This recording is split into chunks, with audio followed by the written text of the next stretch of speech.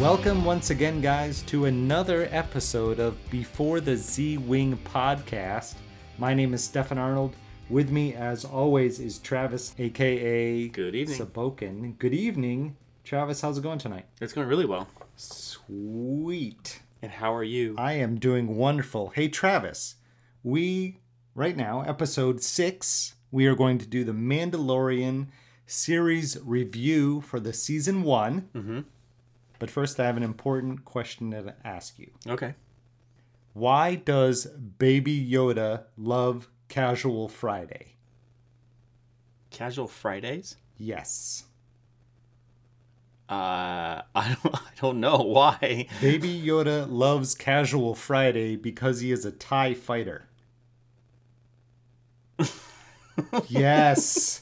Yes. Ba-dum-bum. Hashtag Baby Yoda. Hashtag Baby Yoda jokes.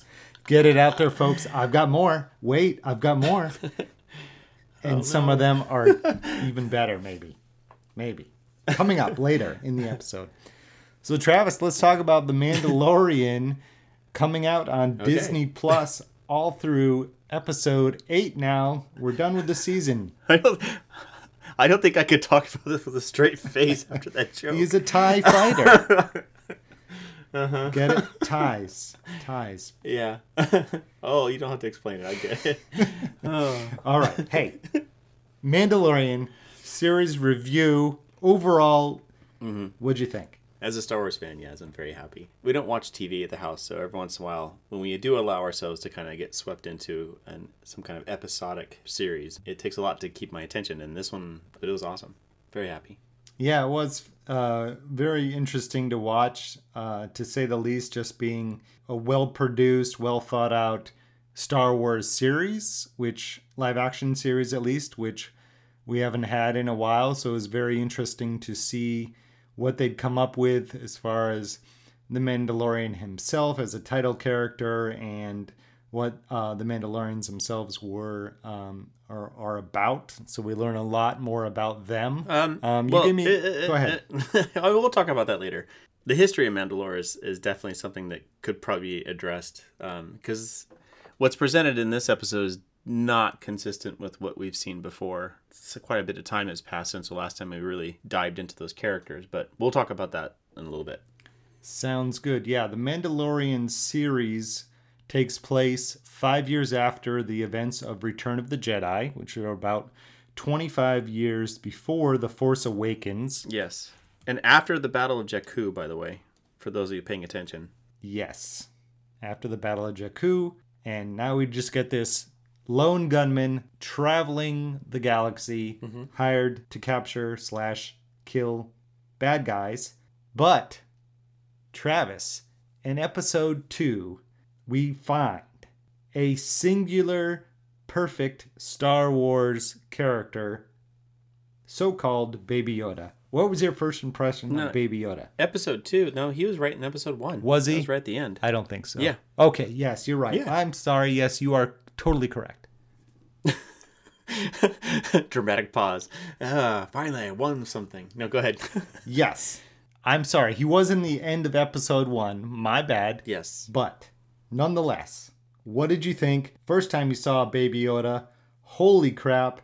Who is that? What is that? He's totally cute. Yeah, I think like everybody else, I was surprised and blown away, but in all great ways. I mean, the second I saw that little hand and just the hint of those ears, I'm like, oh my God, did they really go this way? They're really going this way. Okay, now we're gone this way. And probably the biggest thing that kind of hit my mind was, wow, Dave Filoni really pushed it in the same fashion he does all the other shows that he pushes it. And kudos to him and Jon Favreau for just saying, hey, we're gonna put this being in here and we're gonna run with it. And they did, because then there's this whole, well, how long are we gonna live with this creature? The child, as they refer to it. How prominent is it going to be featured in the episodes here on out? It could have been an easy, wow moment that could have been played out in the second episode and then done.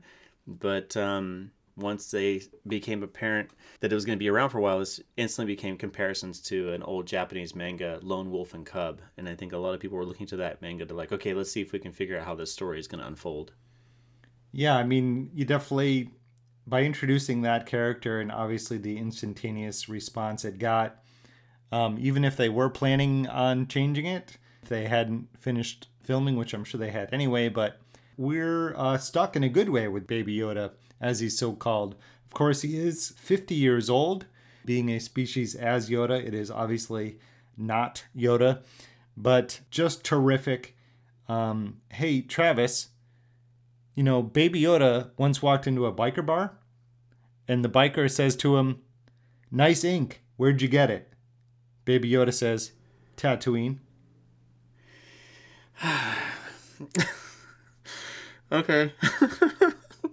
Yeah, that's joke 2, people. That's right, joke 2. Are you looking these up online or something? What's going on? I woke up at like midnight last night, and all these jokes were coming to me, and I literally got up and started writing some of them down. These are completely original, to my knowledge, Baby Yoda jokes. So, let's continue. Beyond The Mandalorian itself, does Star Wars work as a television show? Well, I mean, for fans of Star Wars, it always has, because since we got the Clone Wars series and then followed by Rebels and then Resistance, sure, absolutely, it's worked as a TV series. As but far as a as mass live-action consumption, TV series, which has its own advantages and limitations, do you think it works? I mean, you think The Mandalorian works as a show? yes, absolutely, I do. Yeah, I'm not saying it's a perfect season. Only 8 episodes is a little rough, and there's a couple episodes that were kind of weaker entries, but absolutely. And it kind of brought up this big question for a lot of people, like, hey, Star Trek was very successful at being a serialized TV show, but there was always this question like, well, Star Wars has always been a movie experience. Would it really translate as a television experience, say, like the Star Treks do? And then nowadays, I guess, is being compared quite a bit to Firefly. And resounding, absolutely. George Lucas's original plan, according to him, was that he wanted Star Wars to be very much like the old serialized sci-fi shows like Flash Gordon, Buck Rogers, that kind of thing back when he was growing up. And he was kind of translating that same sort of motif through his films, but I think it's been quite a while that he's been talking about possibly producing a television show, but he was just waiting for the cost to go down and the effects to get to that level where it could be on par with the cinematic entries, still hold its own, and then be this episodic thing that could be released on a weekly basis. And I'm totally into it. I mean, I'm sad it's only 8 episodes. I want more, and we have to wait till November to get any more, according to what the trades are saying. The trades are saying November of 2020 for season 2. Yeah, they're filming it currently, as of the taping of this episode. Gotcha. Yeah, one of the things that stood out to me as an episodic version of Star Wars was I got the flavor of the old school Incredible Hulk show with Bruce Banner. Oh, yeah. I know that's a very old reference for people who are not ancient like I am, but that show, Bruce Banner, as in the Incredible Hulk, obviously the same character, he would be going from town to town where he's being pursued by government agents trying to find the Incredible Hulk and harness his powers. And he would go to town and he'd help these different people out who would need help. And at some point he would turn into the Incredible Hulk, and Lou Ferrigno would show up and he'd be all green. And then the government agents... And it was the reporter who was chasing him down, wasn't it? It was a reporter who... Yeah. Reporter, yes. But I think also the government was also involved as well, right? Right. And so then he would have to leave town because they would be hot on his trail again as he was seen as the Incredible Hulk. So, just a simmering undertone for me, but that's what I thought on some of these shows that are, 35, 40 minutes long. It kind of gave me that flavor. Mm-hmm. Does the Mandalorian rely too much on knowing the rest of the Star Wars universe to be successful, or do you think it works as a stand by itself? Does it rely too much, I guess, is the question. Yeah, so I was actually thinking about that quite a bit when we said we were going to be doing this review, and I'm kind of torn with that one. I mean, I don't know. I don't know the answer to that, because it really does a lot of, fan service stuff, don't get me wrong, but I would say it does stand alone. I think if somebody hadn't watched any of Star Wars and this was their entry point to Star Wars and they're really just into TV watching, this would be a successful show to them. It may pique their intrigue to want to see, okay, well, I guess I missed, maybe I'll go check out the rest of what this whole Star Wars thing is about. I guess the only thing that throws me into, well, maybe you do need to see what else has come before it. There's two things. Well, for me, it's all about that last shot in the season closer, the Darksaber. I don't know if you really need to know what the Darksaber is. I know a lot of people are like, okay, what is this thing? And did he make that? And there's a lot of history and legacy that goes into that. And again, I was talking earlier about the legacy of Mandalore, the history of Mandalore that has definitely been altered, but possibly will be explained as far as where these Mandalorians are now in this episode versus where we last left them off in the Clone Wars and in Rebels. Well, actually, Rebels is where we left them off, but... Let me jump in there. As an average fan, if you don't know, I'm the average fan and Travis is the super fan. Let me ask you, okay, talk to me about this Darksaber. You're talking about Moff Gideon's saber when he emerges from the TIE Fighter? Yeah. Every single Star Wars property that I can think of, there was always been a lightsaber present. I mean, even in the Solo movie, there was a lightsaber. And a lot of people were wondering if there would ever be a Star Wars show that didn't have a lightsaber present at all. And, well, now we have a lightsaber. Well, technically we have a Darksaber, so it's not a lightsaber, but it's the same kind of thing. What is a Darksaber? We could do a whole episode on this. So... yeah, sorry people, I'm new here. So the Darksaber was originally crafted by a person named Tar Vizsla way back in the Old Republic days, I believe. And he was the first Mandalorian Jedi. And that's why he created the Darksaber. And he created something very unique and different to symbolize the uniqueness of his culture. And way back then, I mean, we're talking thousands of years ago, the Mandalorian people were very warrior-like. And then there was a falling out between them and the Jedi, and there was a Jedi-Mandalorian war, I believe. The information that I'm telling you right now has mostly been relayed through a sequence in the Rebels cartoon series where they kind of do a backstory about it. It is mentioned in the Clone Wars because one of the primary villains in there is using that Darksaber against the Jedi. So it keeps coming back. But the basis is this. Tar Vizsla, old Jedi a long time ago, he built it, he had it. Then there was a falling out between Mandalore and the Jedi. The saber was kept in the temple. The Mandalorians had ransacked the temple and stole it back. And it has since then been a symbol of leadership amongst the Mandalorian people. So whoever carried the Darksaber pretty much was respected as the ruler of the Mandalorians. However, there was a period of time when Mandalore had stepped away from the warrior culture and they became a pacifist society. And this is during the time of the Clone Wars. So there was no warrior element to their society at all. It was very peaceful.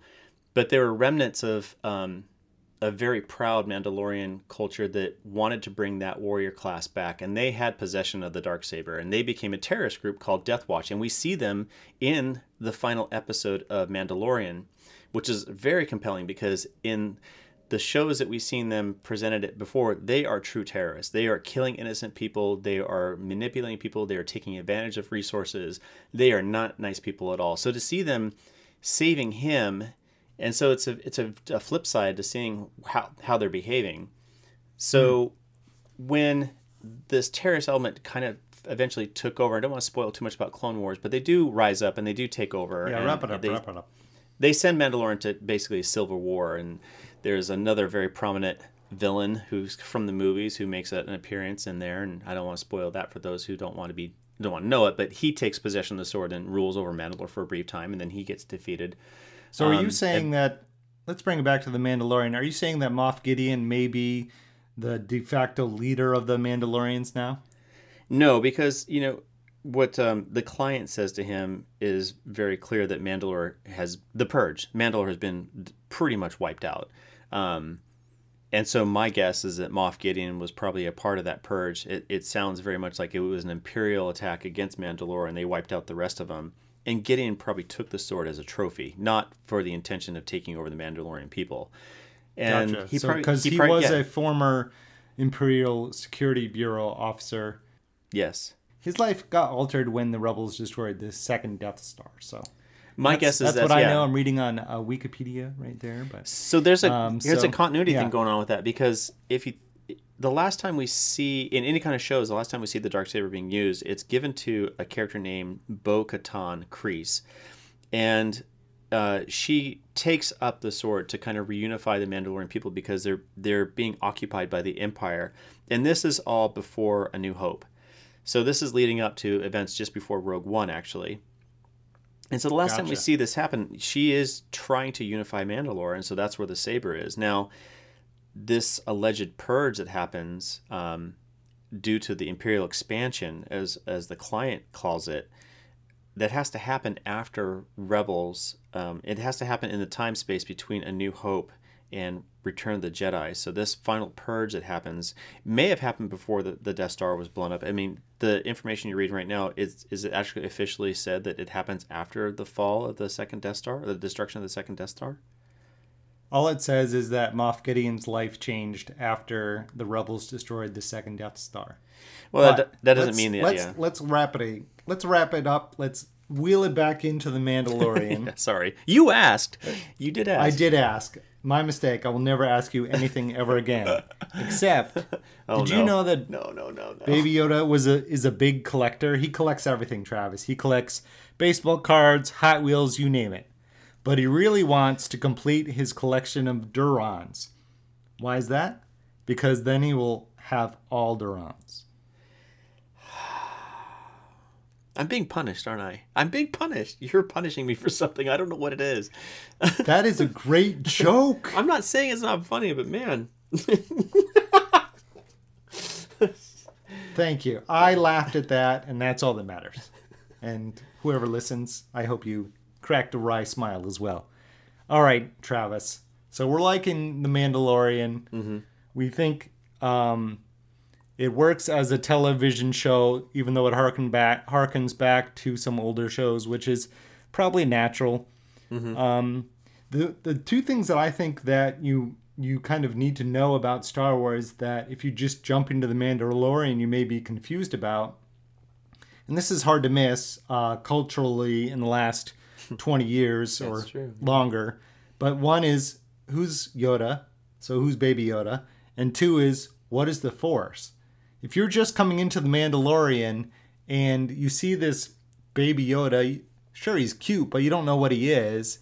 And then in the episode 2, where he uses the Force against the Mudhorn, you may not know what that is. So I'm sure 90% or more of the people who are watching this show or have watched it are Star Wars fans.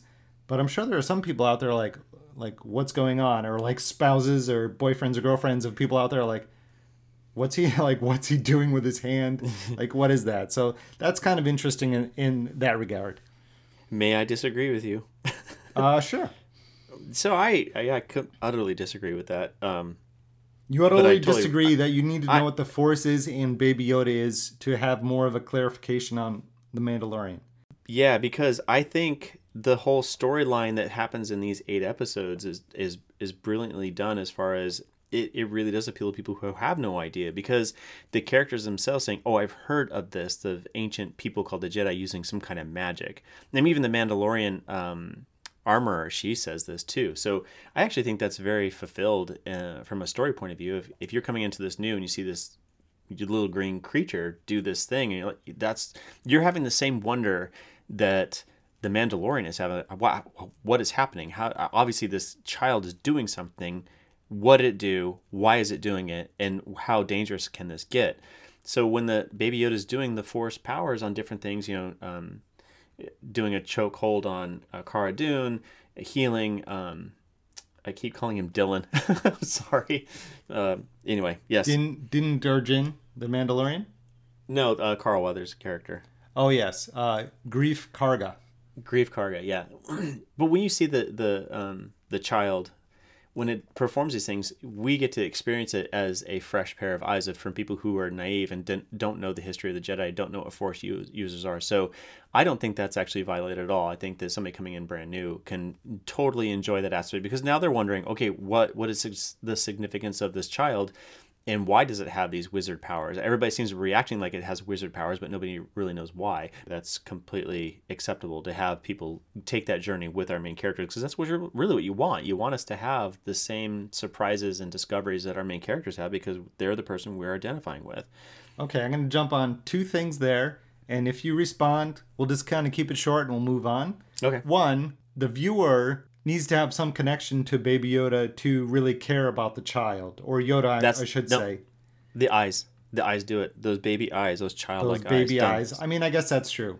Two, quote unquote, magic is different than the Force. And shouldn't these characters know, since the series takes place after Return of the Jedi, what the Force is? I mean, there's been Reign of the Sith Lord, there's been Jedi, Luke defeated Darth Vader, and all of that. I mean, shouldn't all that be widely known across the galaxy? What the Force is? Yes, I would agree with you there that the Force amongst the common people should be pretty much, I mean, not pretty much, just understood that there are certain people who have these kind of magical powers. I mean, even Jar Jar's people, when they hear about these Jedi and he says something, oh yeah, Maxi Big the Force, it's supposed to help you out. Because obviously they've heard of what the Force is. So I agree that seems like a small plot hole. But then again, we don't know what the lives are like on these people on these backwater planets. I mean, we're out in the Outer Rim again. I mean, we're on the Outer Rim, but the Mandalorian certainly is probably pretty well traveled. I mean, if you're a bounty hunter. No, but he's not though. He's not. He's not from Mandalore. He's from a different planet. He was saved by the Mandalorians. They could have never had any interaction with the Jedi. They don't show us a whole lot of what kind of technological and cultural advantages that society had while it was being attacked by the droids. But we don't know what their exposure to the greater galaxy and the Jedi are. I mean, the one character in the modern day at least, but in the past, right? Yeah. Okay. I think the two characters who probably should have a knowledge of the Force, who surprisingly didn't, would be the Nick Nolte character, Quill, and again the Mandalorian armorer. I don't know if she has a name or not. She's just the armorer, played by Emily Swallow. So, yeah, you would think that the armorer would probably have a history of the interaction of Mandalorians versus the Jedi, as you said, if they went to war, the history of that. But that's fine. That's a small plot hole. I'm just saying, as a viewer, it's a little strange to think about magic. But I get you. We can take the ride along there if you haven't had a Star Wars experience and this is your first experience. You can certainly enjoy that. I get you there. But do you think The Mandalorian is a net gain for the Star Wars universe? 100%. Yeah, I mean, just because of Baby Yoda. No, God, man, you need to let it go. Yes, Baby Yoda's really cute. I get it. Yeah. Wait. One weekend, he went to the beach and he was really fed up with how crowded the beach was, and he just exclaimed, "Man, look at all these sand people." No, not that one. Not that one. Come on. No. Oh, all right. Because sand people don't hang out on the beaches. Well, I know that, Travis. Okay, let's move on. So it's a net gain beyond Baby Yoda. Why? Where do I begin? Oh my God. Keep it kind of brief. Is that who are you talking to? You asked me because of this stuff. That's why you brought me on the show. Yes. Yeah, I mean, talk about world building and just giving us a fresh perspective on Star Wars, that we're not just stuck on the Skywalker saga forever. I mean, I love the old trilogy. I love the cartoons that they've done. I've already said that I'm not very... I don't... Yeah, the prequels suck. I'm sorry. They have great moments, but as far as they fit in, they're just a bag of hurt. And, as we're a little bit getting further and further away from the current trilogy, the sequel trilogy just wrapped up, it's so lackluster. I don't know what it is. It's just something about it I don't know. But The Mandalorian, man, it really does capture that wonder and that joy. And because it's not tied up to this whole, Jedi versus Sith thing, I think it's surprising and refreshing, because I really don't know where this can go. I mean, we can assume it's going to be the basic, hero's arc, and it's going to tap into a lot of mythology. It's going to tap into westerns. It's going to tap into samurai movies because that's what was influencing George Lucas when he first hatched this brain. Yeah, exactly. So I mean, but those things are what makes it feel like Star Wars and like the old school Star Wars. It really brings it back to that, and it does. It so feels exciting. like Rogue One and A New Hope. Yeah, I was going to say that. Yeah, it definitely feels like Rogue One. It feels so much like that same tone. Gritty. Yep. Yep. Yes. There's a little bit of melancholy in there, but there's also fun and there's jokes and excitement. I mean, my wife and I were at the edge of our... Okay, so let me tell you a little funny thing. I hope she doesn't beat me up for this. Is this as funny as my Baby Yoda jokes? Not even close. Okay. Episode 7, we watched it before going to see Rise of Skywalker, and because it come up a couple days early, right? It was Wednesday night instead of its usual airtime. Episode 7, for those of you who are a little bit confused of where we are, the Mandalorian gets a message to come back and give the child up as a trap for us, the Imperial troopers. So go ahead. The client, yeah. So yes, he knows it's a trap, so they're getting ready for it. He goes and gets his friend, his posse, and they all go together, and they say, okay, this is how we're going to deal with this, because we need to end this at the source, or else I'm never going to be able to be free of being hunted down. This kid is definitely never going to be safe. So he says, I'm going to take the battle back to them. Yep. So at the end, this really does feel like a two-parter, right? At the end of that one, the child gets taken by the Imperials, the bad guys, and we lose one of our beloved characters in the process. And she went into Rise of Skywalker, and I mean, she was concerned about the fate of the child, Baby Yoda. She was like, I need to know what happened to Baby Yoda. And we walked out of Star Wars, or Rise of Skywalker, and that was one of the first things she said. Is like, man, I really need to know what happened to Baby Yoda. And she even said something along the lines of, well, at least the Rise of Skywalker told me that he's okay, because I know he wasn't one of the voices speaking to Rey, so she wasn't dead. Wow. So I talk about extrapolation. That's awesome. Yeah, I don't know if causation explains that, but I like where she was going with that. Yeah, obviously we feared for the child's life, and we are happy that he was rescued by the Mandalorian in Chapter 8, Redemption. I wasn't fearing for the child's life. I really thought the child was going to kill both those biker scouts. I thought he would sense he's in danger, just like he did when the droid had him at gunpoint aboard the Razor Crest. And I thought he was just going to, crush the speeder bikes and the guys would fall off and go tumbling down a cliff. I don't know. I really thought he'd be able to handle himself. So it was a bit, well, as jarring as it was to see those two guys punch the poor child, I was really surprised the child didn't react. That would have been a kind of interesting, even aside if they like lived, but he gave them some pain. That would have been kind of interesting. But what did you think in the final episode, the IG-11 doing what he did? Brilliant. Brilliant. Yeah, nice. Absolutely. Yeah. I mean, I wish that we could have spent more time with that character. I thought what Taika Waititi did with that character was awesome. I loved having that presence with the group. I even thought it was kind of cool to have this, what used to be an assassin, be a nursing bot, but at the same time, it totally makes sense that he would have, he would sacrifice himself to sort of show the Mandalorian, for the Mandalorian to develop and get rid of this hatred and fear of droids, to finally see one droid break all that down. So it makes sense from a story point of view. That's exactly how it'd go down. But it was heartbreaking. I didn't want to see that guy go. But I didn't want to see Quill go either. But they were kind of a package at that point, right? So it makes sense that they would go together. Yeah, the only thing I didn't love from the very end of that was Moff Gideon, the main bad guy in that episode. It seems like they were kind of let go. They went down in the culvert and no one followed them for a while. And then they talked to the armorer and no one followed them for a while. And then they came upon 15 stormtroopers at the end, and IG-11 got them all, and no one else was around for a little while, and then all of a sudden... stormtroopers chased them down into the sewers. IG-11 took care of those guys, because she said, IG unit, go protect us, and then he came back and says, you've been protected, or something like that. I mean, he took out a bunch of stormtroopers down in the sewers, so they didn't pursue him down there. I know that, but it just didn't feel like a full-on chase with all of the guys that they had at the out in front of the bar or whatever. It just seemed like a few of them would go down and get killed, and then a few more would go down and get killed. But the hero needs to escape as well. So, Well, I will say this, and I think this kind of agrees with your point. I'm not so troubled by the fact that they didn't send all their troops into the sewers to flush these guys out. And they had a squad or whatever try to ambush them at the mouth of the lava river. But I'll tell you what did bother me was that as soon as the Mando crashed Gideon's TIE fighter and came back, Greef and Cara, they acted like it was all over. That was a little sudden. That was jarring. Like, okay, great. Now Navarro is a great planet to live on again. This is awesome. Let's settle in. And like, there probably are still. Feel free to make sure that guy's dead. Yeah.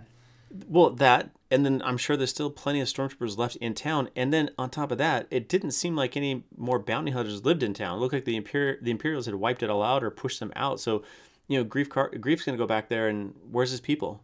I mean, his bar shot up, but where's the people? Yeah. Well, maybe that was a joke. Get that in season 2. Maybe there'll be some more explanation, or they have to do some more cleanup or whatnot. But that'll be interesting. We'll have a future episode on maybe where the Mandalorian can go. One final. Wait! No! One final. Come on. What was your favorite episode? What was your favorite episode? Oh, okay. I guess I liked the episode where he went back and got the child, because we knew he was going to do it, but just the way he did it, and you really saw that he was badass. Episode 3. Kicking butt, episode 3, and getting the child, and, we knew that we were in for a good time, and then in the future, Baby Yoda would be playing with the ship and creating memes for the future. So that was awesome. What about you? What was your favorite episode? Yeah, I mean, the ending, the last 2 episodes were phenomenal. I think episode 3 is when I finally just sat and said, okay, this is definitely worth my time. I love watching this show. Episode 3, and I liked that it seemed like it was going to be episodic adventures. I got a little worried when the middle 3 episodes came out, 4, 5, and 6. And I kept saying to myself, I really hope they're building towards something, because for a show that only has 8 episodes, there is no room for filler, guys. And Dave Filoni is a little known for filler when it comes to his previous shows. But then again, he somehow knows. I think he knows, and it's almost like his little challenge to the audience. Like, I know you think this is filler right now, but I'm going to slip this in at the very end. You're going to say, oh crap, I should have been paying better attention to what I thought was filler before. So he is notorious for that kind of that storytelling tactic, and it came through in this one as well. And I'm sure we'll see those 3 henchmen again that he locked up in the prison cell on the prison transport. I'm sure we'll see Bill Burr. At least 1 or 2 of those again in a future season as well. Well, what do you think? They're being set up. They're Pause. So, what do you think of it as a standalone experience on its own? We've talked a little bit about that, but give your final impressions of the series so far through 8 episodes and 1 full year. Yeah, if you're hungry for sci-fi, yes, it's not perfect, but it's really good. It's pretty. I mean, it's better that we have it than we didn't. That's the way I see it. Regardless if you're a Star Wars fan or not, I mean, it's just a worthwhile show. It's got great production value. I mean, it's not. 4K is a little unforgiving to some of the effects that are going in there, but for the most part, I thought it was great. I mean, the production value, the storytelling. Can you imagine the fact that I know it's been done before, but we're watching and invested in a character who is almost always behind a mask and a puppet. What the hell? This is awesome. We're all in, baby. Jon Favreau, no pun kudos. Intended. Yes. Yeah. Yes. Hey, Travis, did you know that Baby Yoda was once a Hollywood agent? I did know that. No, I didn't know that. Sorry. Yeah, he was once a Hollywood agent. Unfortunately, all the big-name celebrities fired him because he was a Star Destroyer. Yeah, these are going downhill now. Or maybe I don't know. I'm thick-skinned. He was a Star Destroyer. He got fired by the celebrities. Do I have to explain it? Oh, well, there was another time when Baby Yoda was having a bad day, and this young Jedi came up to him and told him a joke, and he smiled, and he said, "You know what? You're really a ray of sunshine."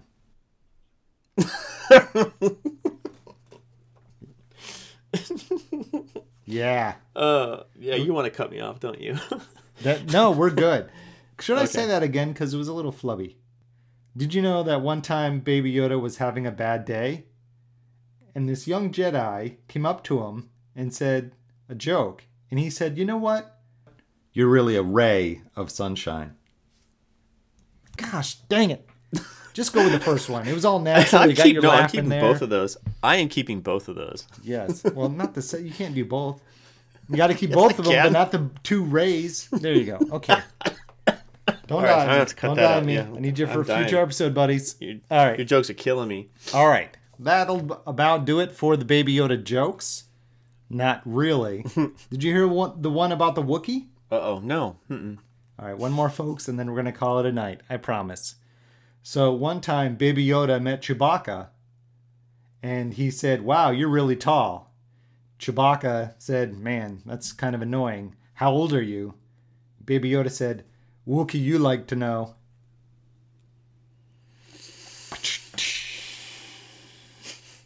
You want me to put a sound effect in there for you? You could probably cut that whole thing out. No, I'll leave it. I'll put some laugh track in there. Don't do that. All right. Travis, anything else? Let's start this again. Travis, I'm out of jokes. Anything else before we call it a night? Oh, man. Okay. Travis, we're done. We're wrapping it up. No more Baby Yoda jokes. I'm so sorry, folks. Next time. But right now, folks, you can find us on Before the ZW on Twitter. That's the letter B, I should say. The number 4, the ZW on Twitter. We're before _ Z Wing on Instagram and before the Z Wing on Facebook. So for Travis, I do have something extra. Wait. I do have something extra to say. yes, go. So since we're talking about Star Wars TV shows, Clone Wars, they're gonna finally air their last season, season 7 for that show. I'm thinking we should do like a preview, like we did for Rise of Skywalker, like what our hopes and desires are, and maybe cook up like an essential watch list for people who are trying to catch up to Clone Wars, so they can participate in that. Because the Darksaber's in there, you gotta watch the Darksaber. Exactly. Well, since I know you have already cooked up an episode list, we should probably do that. So let's do that. Yes. Coming up soon. I believe that's February 17th, if I'm not mistaken. Yeah, so we gotta get that list out quickly. So stay tuned, listeners. Yeah, so we need to get that list out. Stay tuned. And I need to learn more about the Clone Wars, which I will, so we can talk about it. And that'll be a future episode. Our next episode is all about my favorite military tactic I've seen in Star Wars. That's the Holdo maneuver.